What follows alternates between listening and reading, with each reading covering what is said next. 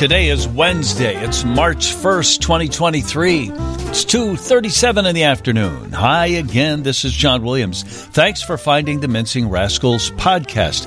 We broadcast portions of this Saturday nights on WGN Radio. If you're ever driving around, tell your friends to dial that in. You can hear me weekdays on WGN Radio from 10 to 2. I'm Austin Berg from the Illinois Policy Institute, and you can listen to my podcast, America's Talking. I'm Eric Zorn. I'm the publisher of the Picayune Sentinel, a fine newsletter on Substack, and you write to me at ericzorn@gmail.com. I'll be glad to add you to my list of subscribers. Austin, give folks the name of your movie again. Local 1, and you can find that on YouTube by searching Local and the number 1. The subtitle is The Rise of America's Most Powerful Teachers Union. 250,000 people have seen it on YouTube. Really? Wow, great. And I'm guessing another 250,000 are going to watch it in the next couple of weeks because it has attained new relevance. No kidding. With Brandon. Brandon Johnson is actually in the movie. I was one of those 250,000 people who have already watched it. And it's a pretty hard take on the Chicago Teachers Union. And, of course, Brandon Johnson is an organizer for them and is backed heavily by them. And I think that Dawson's movie may end up playing at least some role in the upcoming election. He's going to have to answer to it, that's for sure, because the timing could not have been better for the movie and maybe worse for Brandon. What do you know? The polls were right, and the talk show host was wrong. I said Lori Lightfoot could make a late charge and finish in the number 2 spot in the election yesterday. Paul Vallis finished first with 34%. Incumbent Lori Lightfoot got half of that, 17. County Board member Brandon Johnson got 20% and will vie for 50% plus one of the vote in April's runoff. My new prediction is that it's going to get ugly now. By the way, my other predictions are that those of us who wanted a pitch clock in baseball are going to regret it, and that the NCAA tournament or some other major sporting event this year will be rocked by a sports betting scandal. But never mind that. Getting back to the mayoral election here. John, your predictions are bad. We've already established that. So I did suck you into mine, though, because on the radio, and I said, I think Lori can make a late charge that the progressive vote will be split and she's got a base.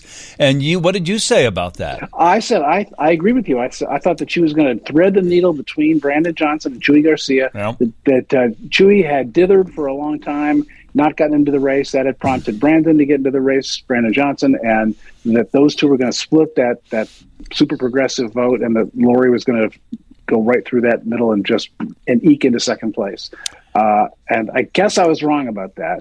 I'm going to be like Willie Wilson and say, I'm not going to concede yet. Let's sleep on it. We'll talk about it tomorrow. Oh, I missed that. His Willie Wilson. Did he not concede? 9%. I didn't even see he got that. 9% of the vote. He didn't concede last night. He said he had to go home and go to bed and think about it. Yeah. He may have conceded by now. I honestly am not following the Willie Wilson campaign. I'd like to anymore, know. I'll bet we could find out how much he spent on his campaign, but it had to be hundreds of thousands of dollars, and more than $1 million. Millions, yeah. Of his own. Do you think of his own money, Austin? It was all his own money. I'm pretty sure. Unbelievable! Wow. So my overriding emotion this morning was I was sad, and I wasn't sad because Lori wasn't in it or Brandon or Paul were. I was sad because of the 4 years we lost. That when Lori was elected, there was so much hope. All of the wards in the city and voted for her, and she was going to clean up corruption. And it just felt like a great day. Granted, no mayor has run into more of what the Tribune described today as a hellscape in 4 years of having to govern. But by the same token, I think she was her own worst enemy.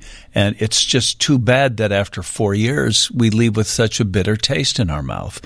What a lost opportunity Mayor Lori Lightfoot's mayorship was, and I felt kind of bad about that today. Maybe even a little bad for her. I think, you cannot extract your personality from yourself or yourself from your personality. She was what she was, and that was the hand she was dealt, and that's what she did. But I felt bad today. How about you, Austin? What was your overriding emotion last night, say, when you saw the results? I was excited and a little scared of how you alluded to the race ahead is going to go, which is that it's going to get very ugly. I think it's going to be extremely divisive, and we saw shades of that in Brandon Johnson's speech last night. So I'm concerned by that.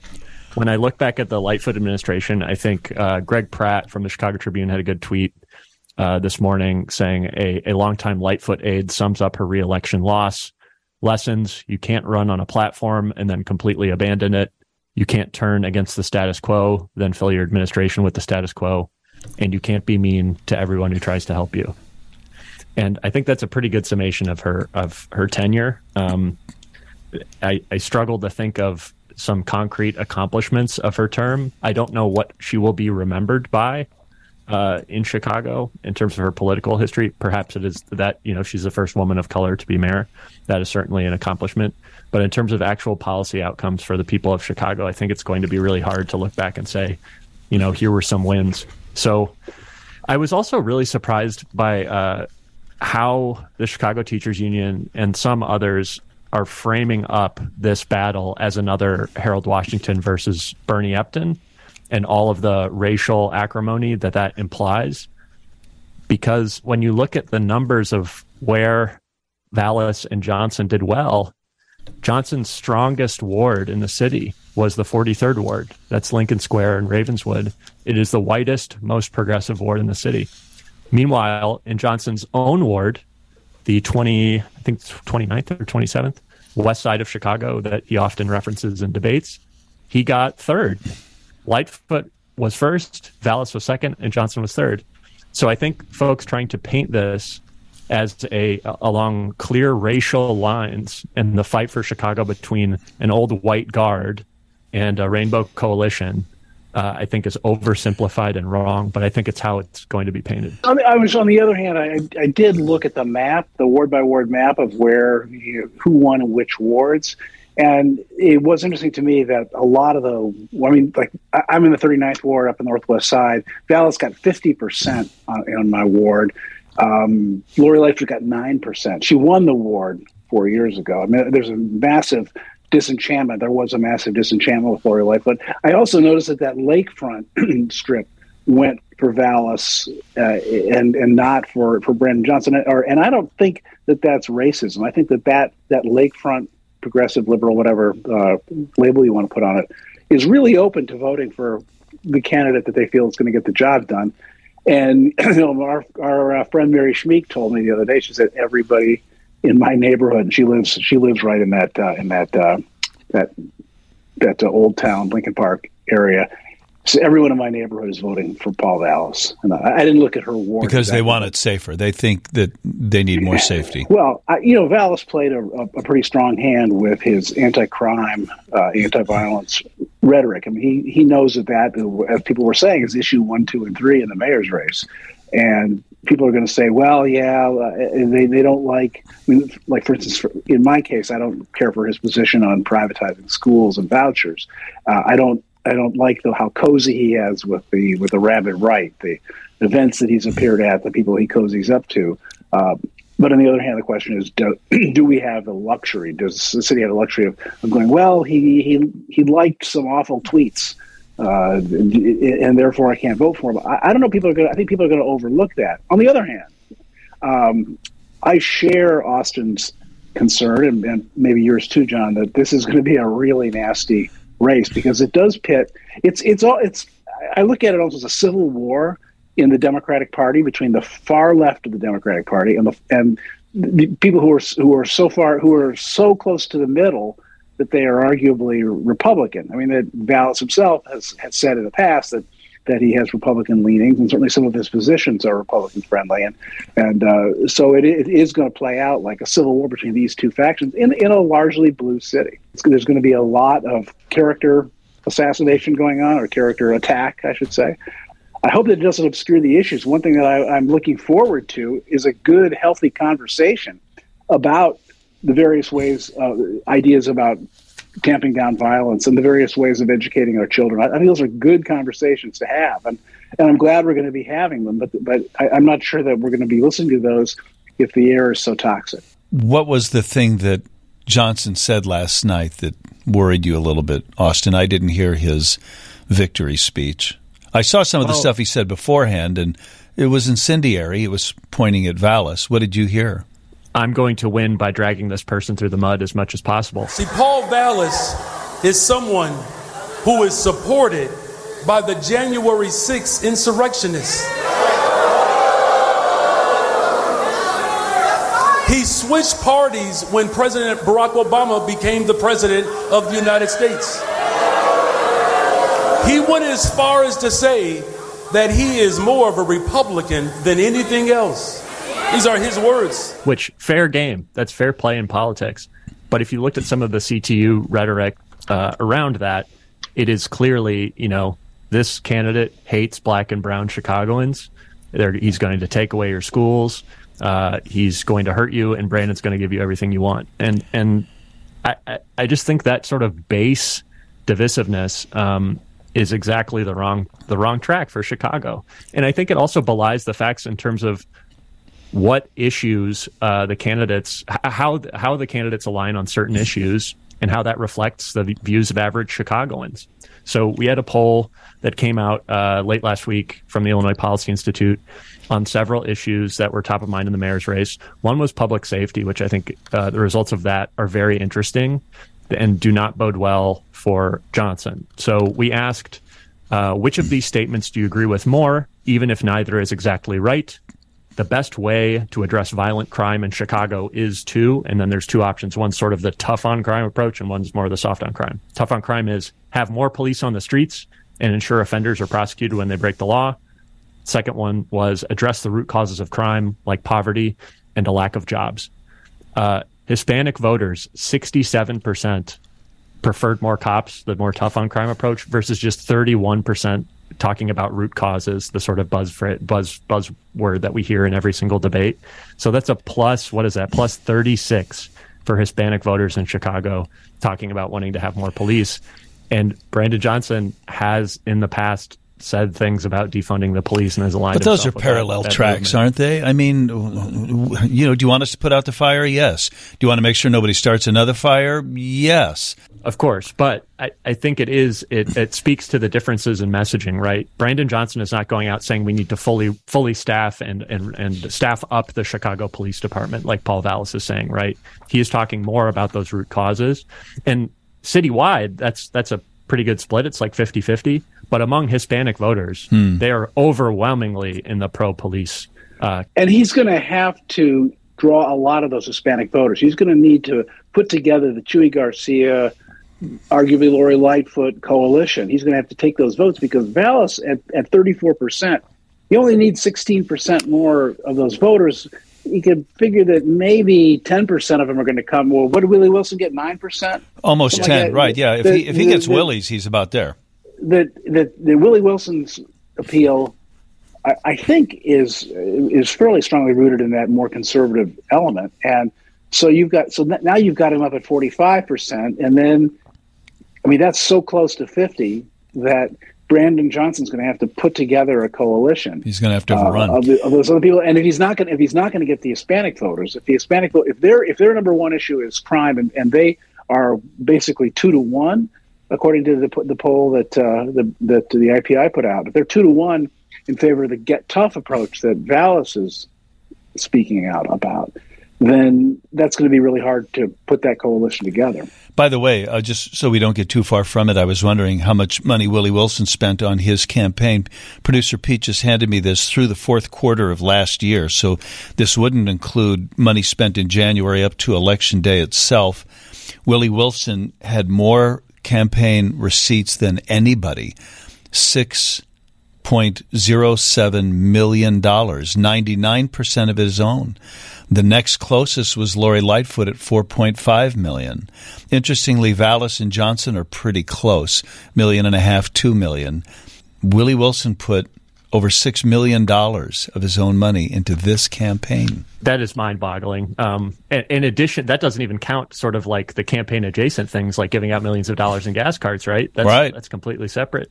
One thing that I'm expecting to see very soon, in which I think makes this a national story immediately, is Randy Weingarten and the American Federation of Teachers. They pledged $1 million to Brandon Johnson before he was even in the race. That's the big national teachers union. That is the parent union of the Chicago Teachers Union. They are going to double and triple down on that investment, I would expect. Do you think nationally Vallas will get money from police unions and organizations? I don't think he will get police money nationally, just because I don't see that often. You don't see like a big national police union like you would a big national teachers union coming in and devoting millions of dollars to races. But I do think there's a potential for out-of-state money for Vallas on one specific issue, and that is the issue of school choice. And that's a very motivated and cross-ideological base of donors who are very invested in improving education, and see Paul as someone who potentially could lead the nation in something like that. So it's going to be very interesting to see on both sides of that issue. There will be national money in this race, I think. That's a really good point, Austin. If you look to the Los Angeles school board election, they have an elected school board in Los Angeles, and what happened was that became a proxy fight between teachers union people and voucher school choice people, and they dumped millions and tens of millions of dollars into these local school board races, nearly all of it coming from outside Los Angeles. And I think you might well expect to see that here, even though I don't think that Vallas has said much in the campaign about school choice and school vouchers. Has he? If he has, he didn't. It certainly was not a lead issue in any of his ads. That's for certain. And even in debates, it was not clear. But last night, I thought he said something. He was very strong about it in his victory speech last night, and he essentially said, every kid, regardless of income, regardless of zip code, needs a great school. That means giving the money back to the community, back to the student. And that is really this idea of funding students and not systems, giving kids scholarship money like they do in Milwaukee to pick a school of their choice. And that was the strongest really I had heard from him on that issue, but it was quite a signal, I think. That's almost a direct quote from something Lori Lightfoot said at her inauguration speech. You know, just how everybody deserves everything and we're all going to come together. I played back clips from her inauguration speech, not her concession speech, which was also lovely, but her inauguration speech was filled with talk like that. And I thought the most interesting thing, like, I don't know if you guys remember it. I just listened to it, so it's top of mind for me. But do you remember her first speech when she became mayor, her inaugural address? And did anything jump out at you 4 years later now? Well, she turned around and confronted the alderman, saying that they yes, she end corruption. Now, our 4-star must be integrity. I know. Putting Chicago government and integrity in the same sentence sometimes may seem a little strange.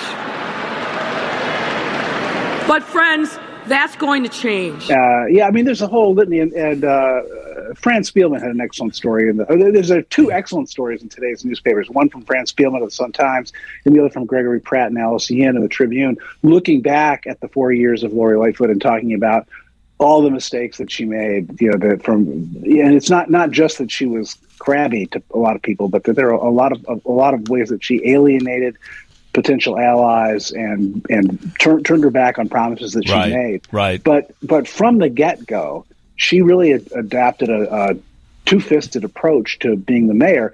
And yes, the mayor's daily were tough people, and Jane Byrne was tough and could be really harsh, and certainly Rahm Emanuel was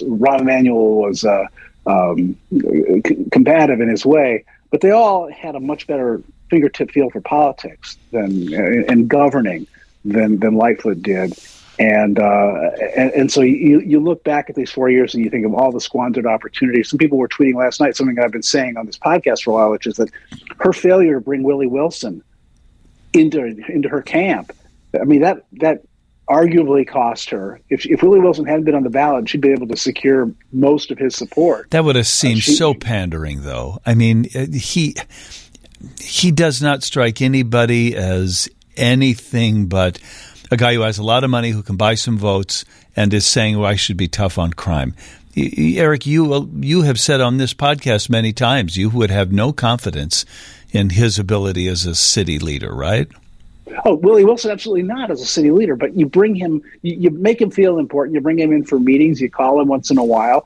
You get you get him not running, but you also get some of the money that he's got. I mean, he is someone, I think he could have supported her campaign. He supported her in the general election last time. I wanted to circle back to another point, which is that 4 years ago, we did not have much of a contrast between the two candidates, between Toni Preckwinkle and Lori Lightfoot, that they were two relatively progressive African American women running against each other for mayor, and so that there wasn't a lot of policy differences you could point to and say, well, she's going to take the city in this direction and she'll take the city in that direction. I didn't feel that 4 years ago. It was almost more of a personality conflict. Here, the reason that I have some optimism that it might not just be a total mud fight is that there are some real, genuine policy issues to talk about. We can talk about who's supported by whom and so on, but there are some real issues about, as Johnny pointed out earlier, how to fight crime. What's the best way? Where do we prioritize? Yes, you can do both, and you should be able to do both. But to your house on fire analogy, the question seems to be, do you want us to institute fire safety measures? Yes. But do you want us to put out this fire first? Yeah, that's the more urgent need. And I think that's what people are feeling right now. It's like, we got to get control of this crime problem. We got to make people feel safer in the city. We're not going to make it the safest city in America. We're not even going to make it the safest big city in America, but we can make it a much safer place. I think that's where a lot of the priority is right now. And so if you say, well, I'm not going to focus on that, I'm going to focus on these root causes, employment, education, housing, and so on, that may not be the right political message for the moment, even though I would agree that it's a very important aspect of long-term fighting crime. One interesting thing, and that is the one thing I also remember from Lightfoot's inauguration speech in the Wintrust Arena, was looking back and basically saying, like, there's a new sheriff in town. And she leaves the city council with the exact same structural problems that have it didn't work. Exactly, that have produced corruption on the levels that you do not see in any other legislative body in the Western world that you see in the Chicago City Council. So, and that speaks to, I think, structural problems in government that I've talked about on the show many times. But when you look at mayoral candidates for this cycle, there were some bright spots in terms of people who said, listen, the mayor's office as an institution, city government as an institution, does not have proper checks and balances. The mayor's office has too much power. The legislature is not independent. Cam Buckner, I thought, was fabulous on this issue and was really solutions-oriented on many things. And I think in terms of bright spots of people who were running for mayor, I think he absolutely was a bright spot, and we'll see more from him in the future. He's talking about things like reducing the authority of the mayor's office, and Paul Vallas has done the same thing. And I would almost characterize myself as a single-issue voter around that, whichever mayoral candidate says the mayor's office is dysfunctional, has too much power, and we need something like a city charter to fix that. That, to me, is the biggest long-term change in city government that we could hope for. And it's so clear that Lori Lightfoot's administration did not strive for that. The line I remember is when she turned and said, we're going to end aldermanic privilege. When public officials cut shady backroom deals, they get rich and the rest of us get the bill. When some people get their property taxes cut in exchange for campaign cash, they get the money, and sure enough, we get the bill. No official in the city of Chicago, elected or appointed, should ever profit from his office. Never, ever.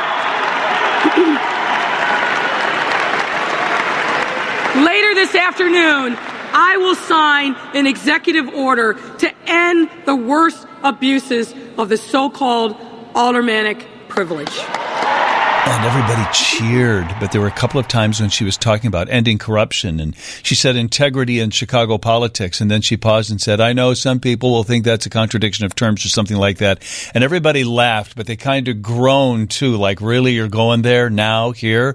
And I think a lot of us thought, wow, that's what we voted for, someone that's going to really institute change, but it just seemed like she never had the capital to get it done, or the personality to get it done. Or the willingness to give up some of her own power. I think is what it came down to, right? Because you're going in, you're saying, look, you guys have too much power. I'm getting you out of your ward. You're not going to have any more decision-making authority. That's corrupt.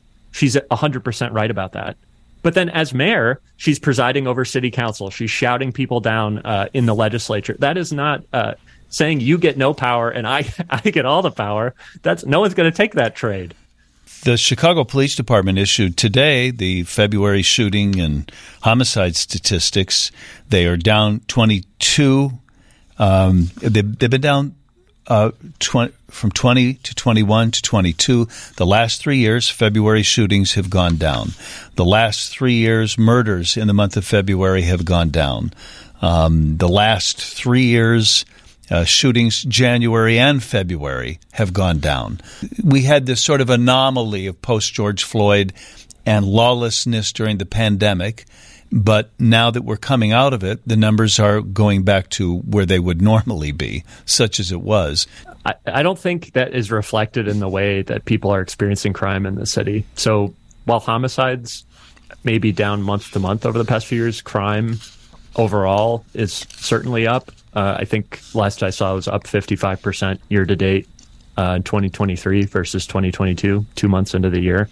So I just don't know of anyone in the city who says, "Man, crime's really getting better." I don't think I've heard one person say that. Okay, because crime is terrible. Because crime is terrible. John, are you cherry picking those numbers? Are you saying, "Well, we're going to take this measurement and that measurement"? Maybe I am. I don't know. Let me just robberies. Well, you tell me. Shooting victims January and February of 2021. 410 people got shot in the 2 months of the first of the year in 2021. It went from 410 to 382 to 330.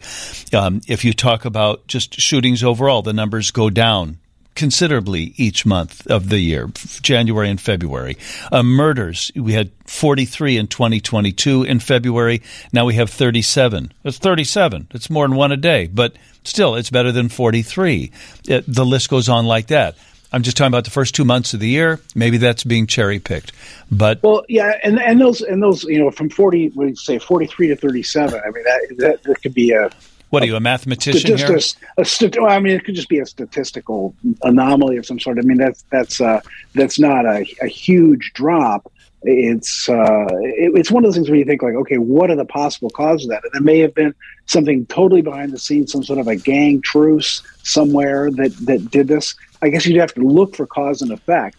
And, I frankly think that often that mayors and police superintendents get too much blame when crime goes up and get too much credit when crime goes down, that there's a certain amount of it that's just very, very hard to control. Well, do you agree? It is based in exactly those things that we were talking about earlier, the root causes of crime. It's the deep causes of it have to do with education, housing, poverty, jobs, all the kind of things that we talk about. But I think it's very simplistic to think that Paul Vallas is going to come in and do something, all of a sudden the criminals are going to go, oh, well, that's the end of our criminalizing ways. We're going to go straight now.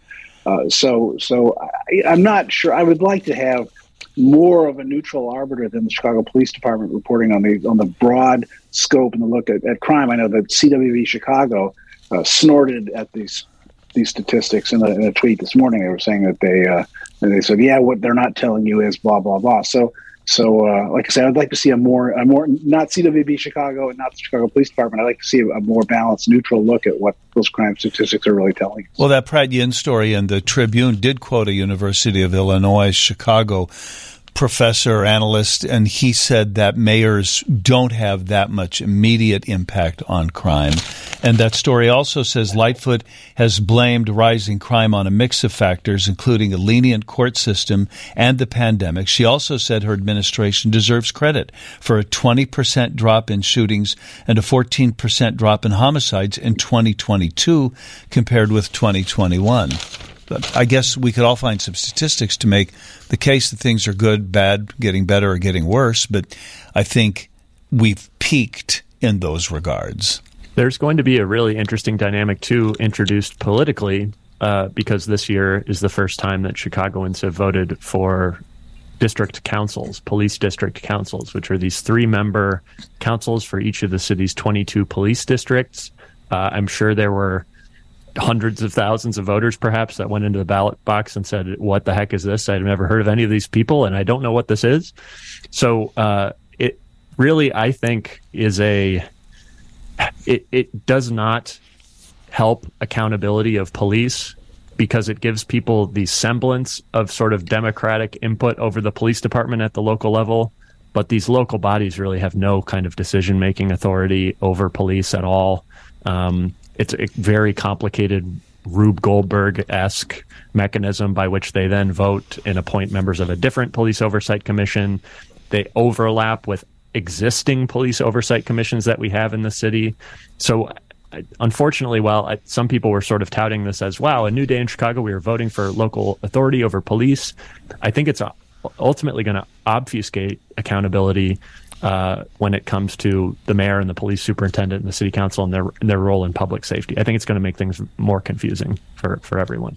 Do you count as a win for Lori Lightfoot in her 4 years, her handling of the pandemic? I do. I think she handled it pretty well myself. Early on, she certainly had a lot of cred with her, adopting that tough gal, whatever, the anti-Lori, strict parent, getting people inside.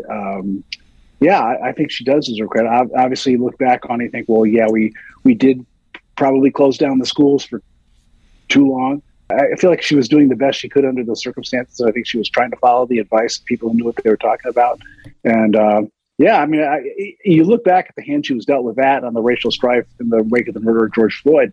Those were very, very tough situations for her to deal with. And but again, I feel like that she didn't know how to manage that sort of politically in town, and that was her downfall. I think in terms of the operations of schools, it's difficult for her to shoulder a lot of that blame, given the dynamics with the teachers union at the time, really, really, really fighting her hard on reopening schools.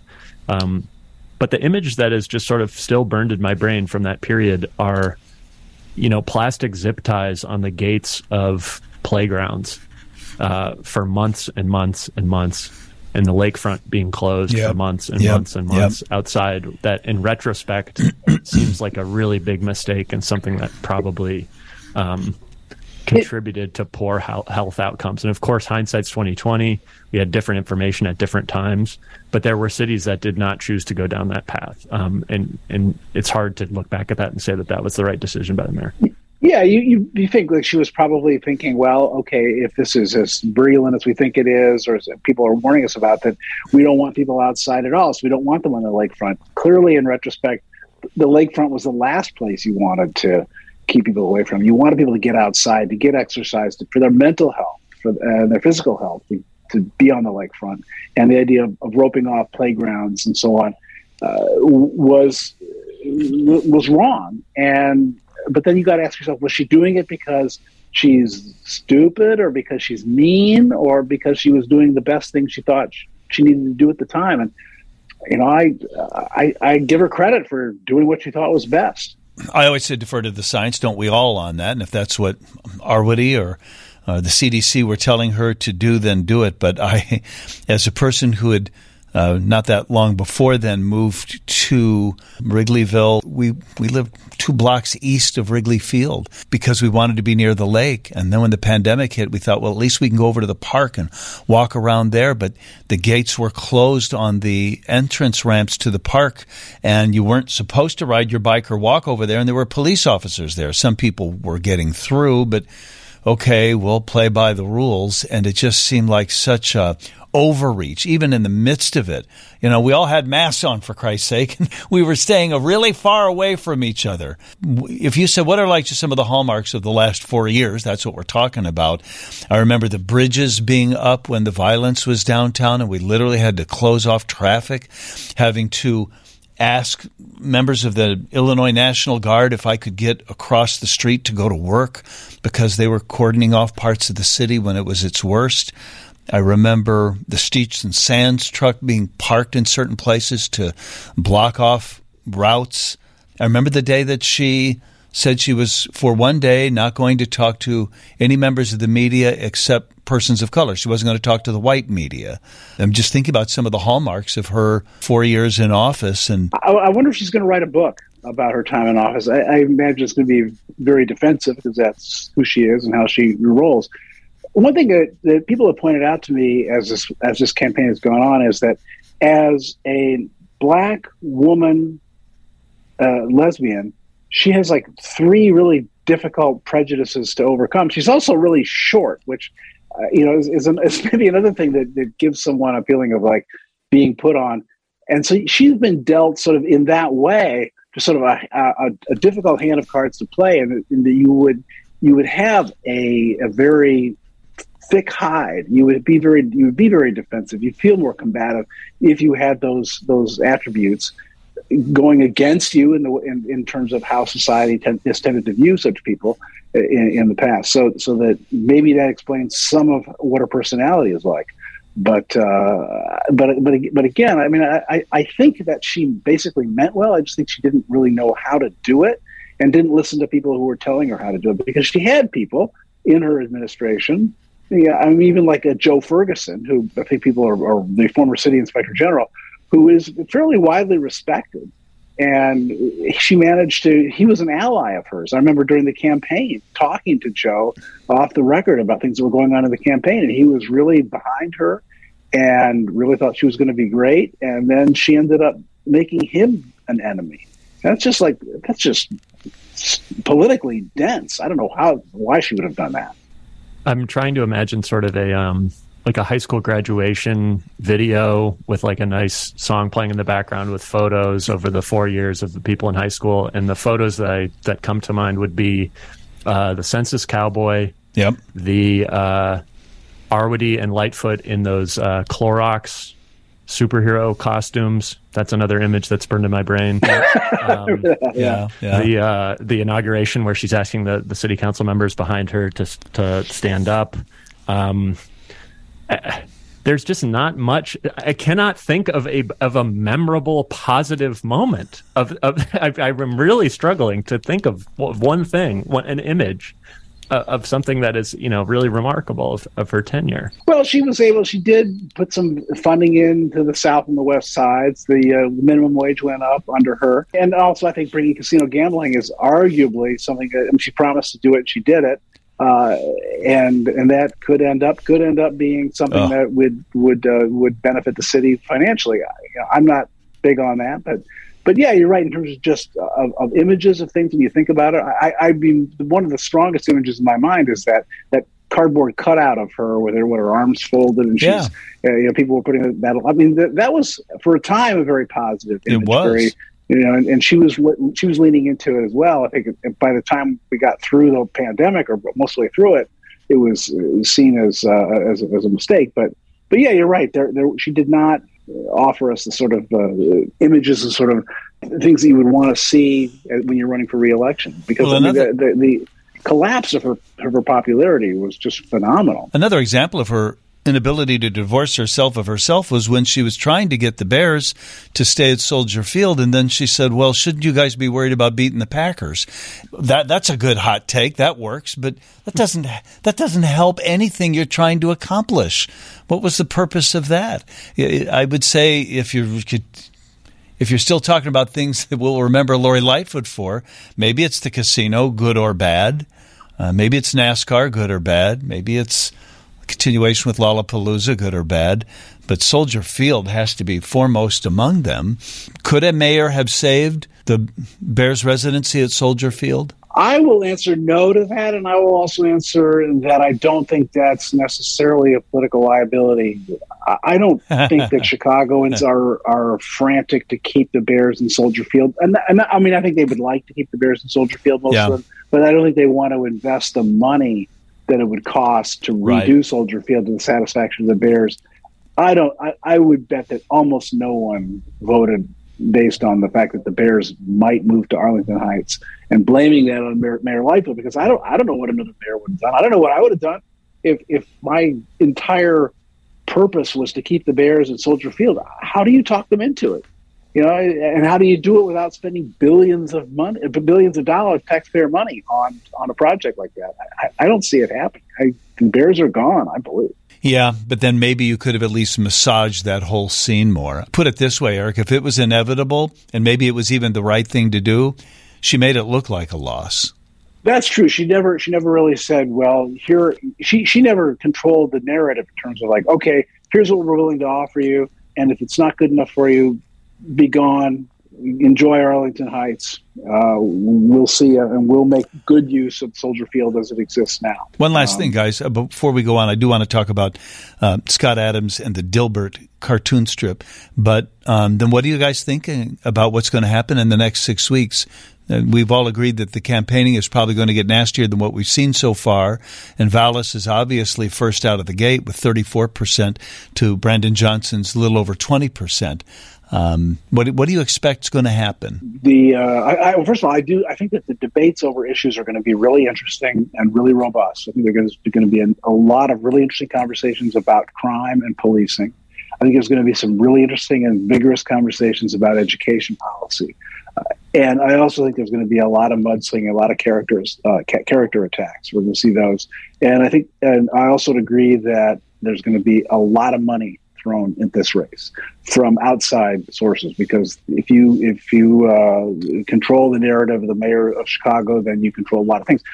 I think you're going to see union money, not just from teachers' unions, but other unions from all over the state, maybe all over the country, coming to help Brandon Johnson. This may be just an incredibly expensive, record-setting mayor's race for races all around the country. It's a really, really, really distinct, stark contrast in styles. You have kind of a crisis manager, policy wonk bureaucrat versus an ideologue with an extraordinary grassroots political machine behind them.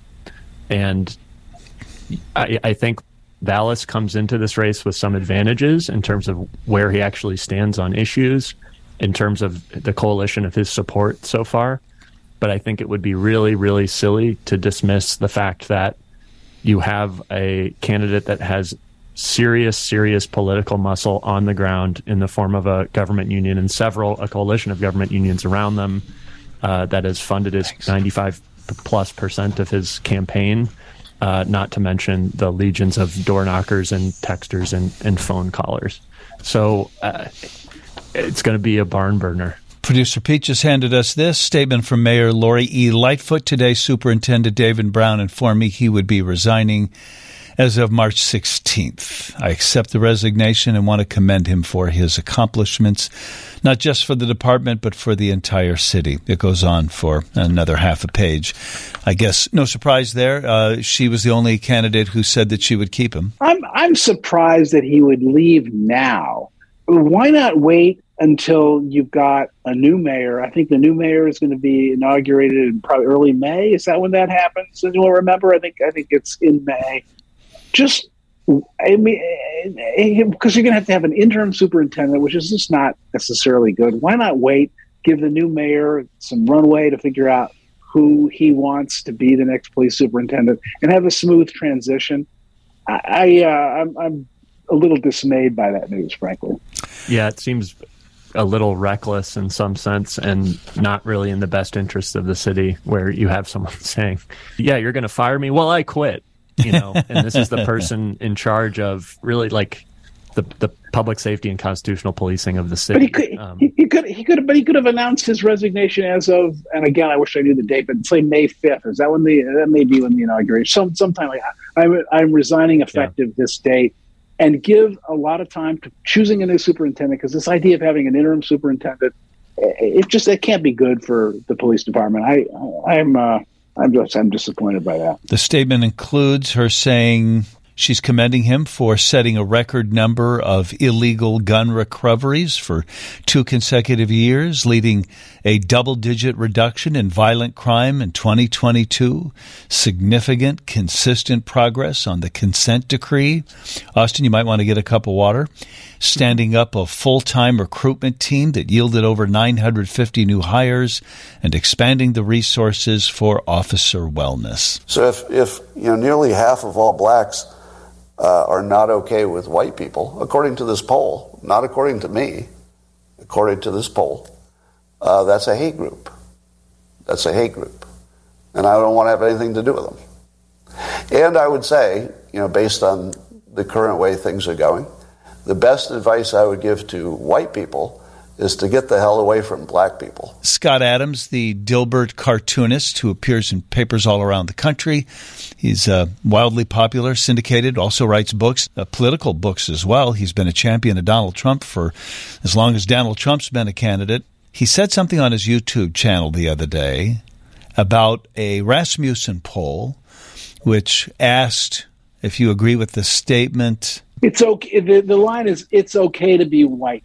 Do you agree that it's okay to be white? Yeah. And 26% of black people surveyed, they asked everybody, 26% of black people said they disagree with that statement.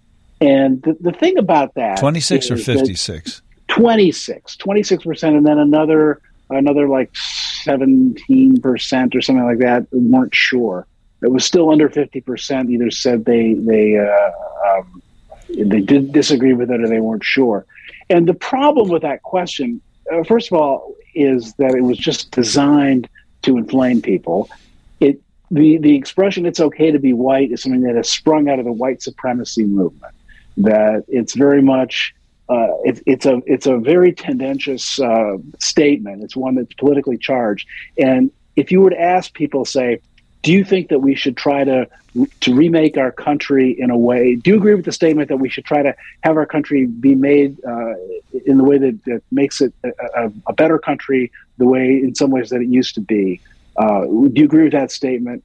Versus asking them, do you agree that we should make America great again? Because make America great again, like this "it's okay to be white" statement, is a statement that has a political context and a social context. If you were to say, do you agree that all lives matter, for instance? Yes, might say, yes, I agree that all lives matter. But if you take it out of the context that this is a rejoinder to the Black Lives Matter saying, and it's widely seen as maybe slightly racist to say all lives matter. If you look at "Make America Great Again" as a statement that is equivalent to saying that I back Donald Trump, then you can understand why people who have heard of this or understand the context will say, no, I don't agree with the statement "it's okay to be white" because I know that it's associated with this white supremacy movement. And so that result is meaningless and kind of a grab-ass question from Rasmussen, a conservative poller. I don't understand why Scott Adams got so head up about it and said, what was it he said? You have the exact quotes he had, something in there about how I think black people are a hate group and white people should avoid them if at all possible. It's just incredibly awful things that Scott Adams said in response to this ridiculous poll question. It's quite a story. It is okay to be white. I did not know that was the subtext, and I saw it alluded to, but I haven't heard anybody explain it. That I haven't read evidently enough about it, Eric. I saw that line, and I thought, okay, I'm sure that's a double-edged sword, or there's more to that sentence than "it's okay to be anything." He must have been aware of the subtext about where that came from, right? Well, Adams might not have been aware of it. I don't know. He certainly took advantage of whatever conclusion he wanted to draw from that response to go just way, way over the top. But he's been this rascally commentator for a while. He's been pretty far out on the right. He endorsed Donald Trump. That was no secret. This was just a quantum leap into open racism in a way that I was very surprised to see, to the point that some people have been saying that maybe he was deliberately committing career suicide because he wanted to move on. As an extremely online person, I think Scott Adams would have been aware of the connotation of that statement. And I thought it was also interesting around the same time. Was this week, the cartoon that he published, the Dilbert cartoon he published, that's essentially a 3-panel cartoon. It's a white office worker saying, I brought in whatever, Larry. He is our newest diversity, equity, and inclusion hire. Larry's black in the cartoon. And Larry basically says, I identify as white. And the person who hired him says, you're really ruining this for me, or something like that. And which, like, I don't know, as divorcing that from Scott Adams is maybe kind of funny, but it's printed in papers that are black and white, and it's printed such that you can't tell that one of the characters is supposed to be black. So it looks just like two white people talking to each other about racial politics, and makes no sense. I hope we get to forget about Scott Adams. I feel like I've seen him so much less since Trump was out of office until this story. And when Trump was in office, he was the guy who was like, Trump's a psychological genius. He's a mastermind of persuasion. Yes. He had all these sort of like kooky psychoanalytics about why he's such a master. And he kind of slowly faded away as Trump did. I noticed that just in reading a little bit about it again this week, Austin, how he attributes the things that Trump has said to some sort of brilliant scheme that Trump was actually executing. And I thought, he just says stuff and it works, and he doesn't know why it works. He's just saying stuff. He had a lot of early on following by simply being someone who said, hey, this guy is very good at riling people up in speeches and speaking plainly. Yeah. And as one of the few people early on saying that, I think he kind of rode that wave for years. But so while he may be an awful person, the comic strip still looks pretty good. It's still generally talking about things a lot of people relate to, and we've come to know and love the characters. And a lot of people, boy, when we all had cubicles, would be pinning Dilbert comics to our softboards there, whatever one resonated most with us. So is what he said as the cartoonist, should you therefore cancel the cartoon? Boy, I hate the word cancel in that sentence. But what would you do, Eric, if you were the editor of the Tribune or if you were his syndicator? It's so far over the top, like his remarks were. I think you have no choice but to pull his strips out of your paper. I think the association is too great. It's like, running Bill Cosby reruns at this point. I think you just don't do that at some point. If you have someone who's probably, I never thought the Tribune should have pulled the Scott Adams cartoons before this. I didn't like his politics, and I kind of didn't like the idea of supporting him. But I certainly realized that he was within at least the guardrails of normal political commentary. And I think when someone goes that far afield, and my standards of tolerance are pretty high for this kind of stuff. I think dissent is a good thing. I think different points of view is a good thing. I think they should be aired. I think there's some really interesting conversations to be had about someone like J.K. Rowling and people who are expressing mainstream views that are really, really angering to certain populations. That's not what we have here. I think we have Scott Adams expressing a really poisonous, toxic, racist point of view that does require distancing yourself. But are you trying that. to deny him income? Is that what it is? Is that the appropriate punishment? Because Dilbert doesn't talk about those things. Yeah, I'm saying that as the editor, I would keep my publication away from Scott Adams, and whether it denies him income or not, I would not go to the court or go to the government and say we must stop Scott Adams from talking or drawing. But I said I don't want to be associated with someone who is that far there. And that would be my... The reason I ask that is because some people have grappled with, should I still be listening to R. Kelly music?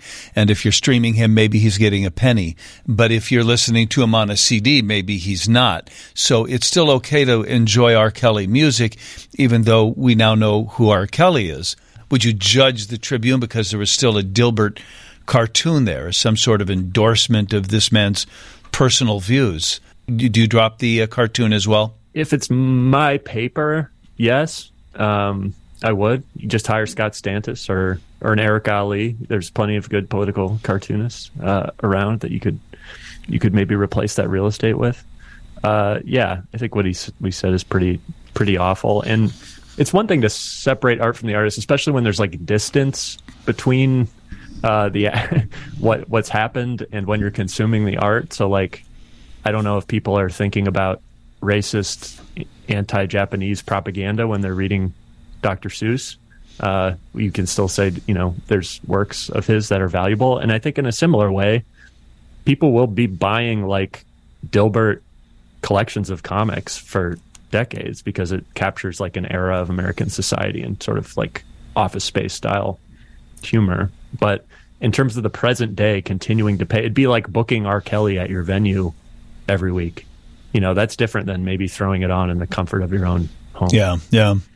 Hey, by the way, this has just moved to producer Pete hands me this statement from David O. Brown, Superintendent of Police in Chicago.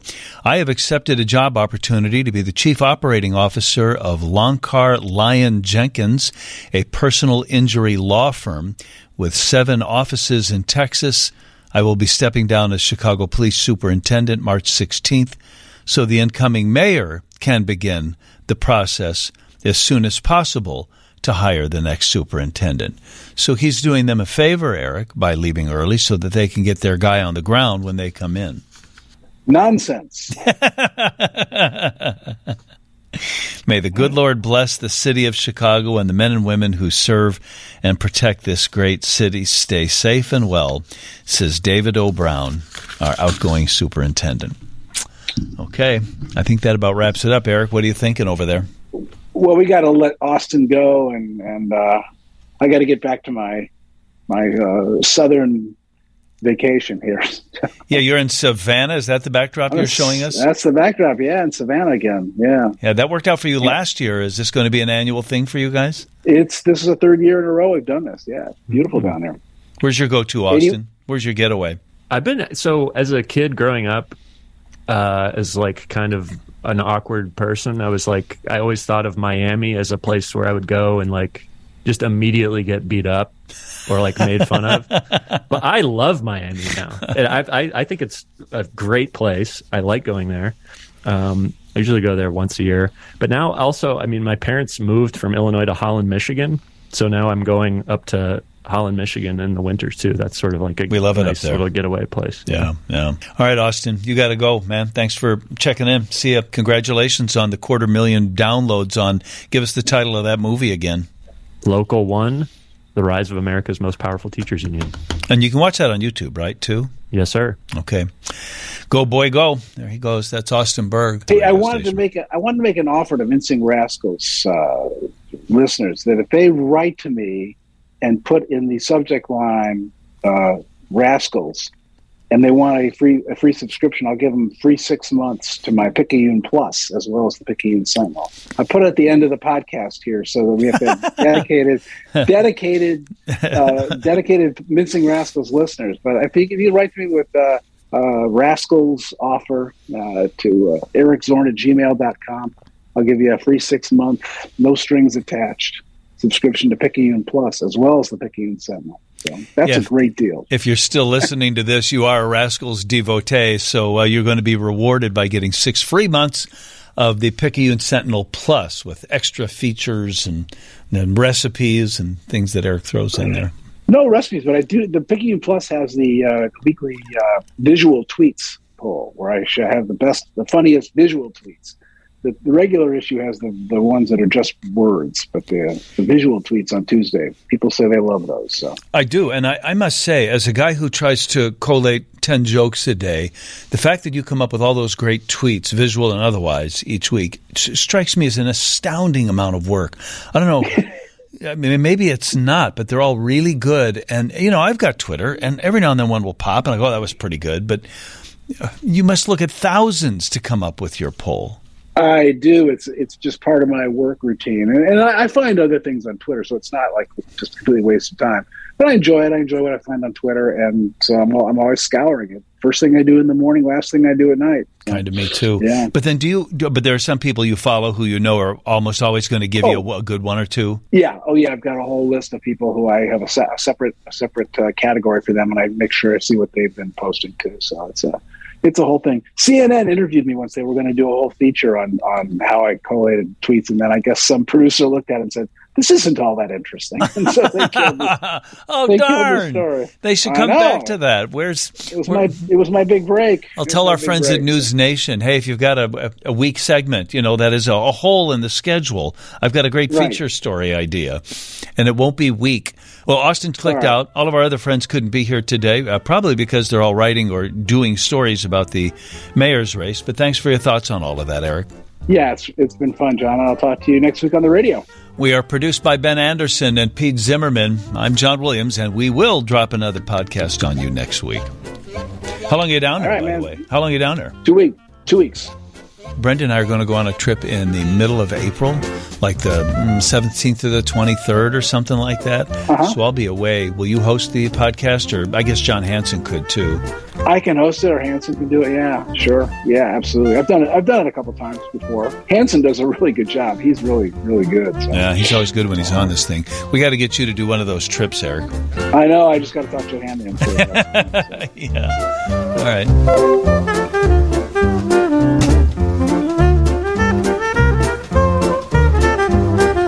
Subscribe to the Mincing Rascals podcast on iTunes or the Google Play Music Store. You can now also follow us on Spotify, or you can keep listening online at WGNradio.com.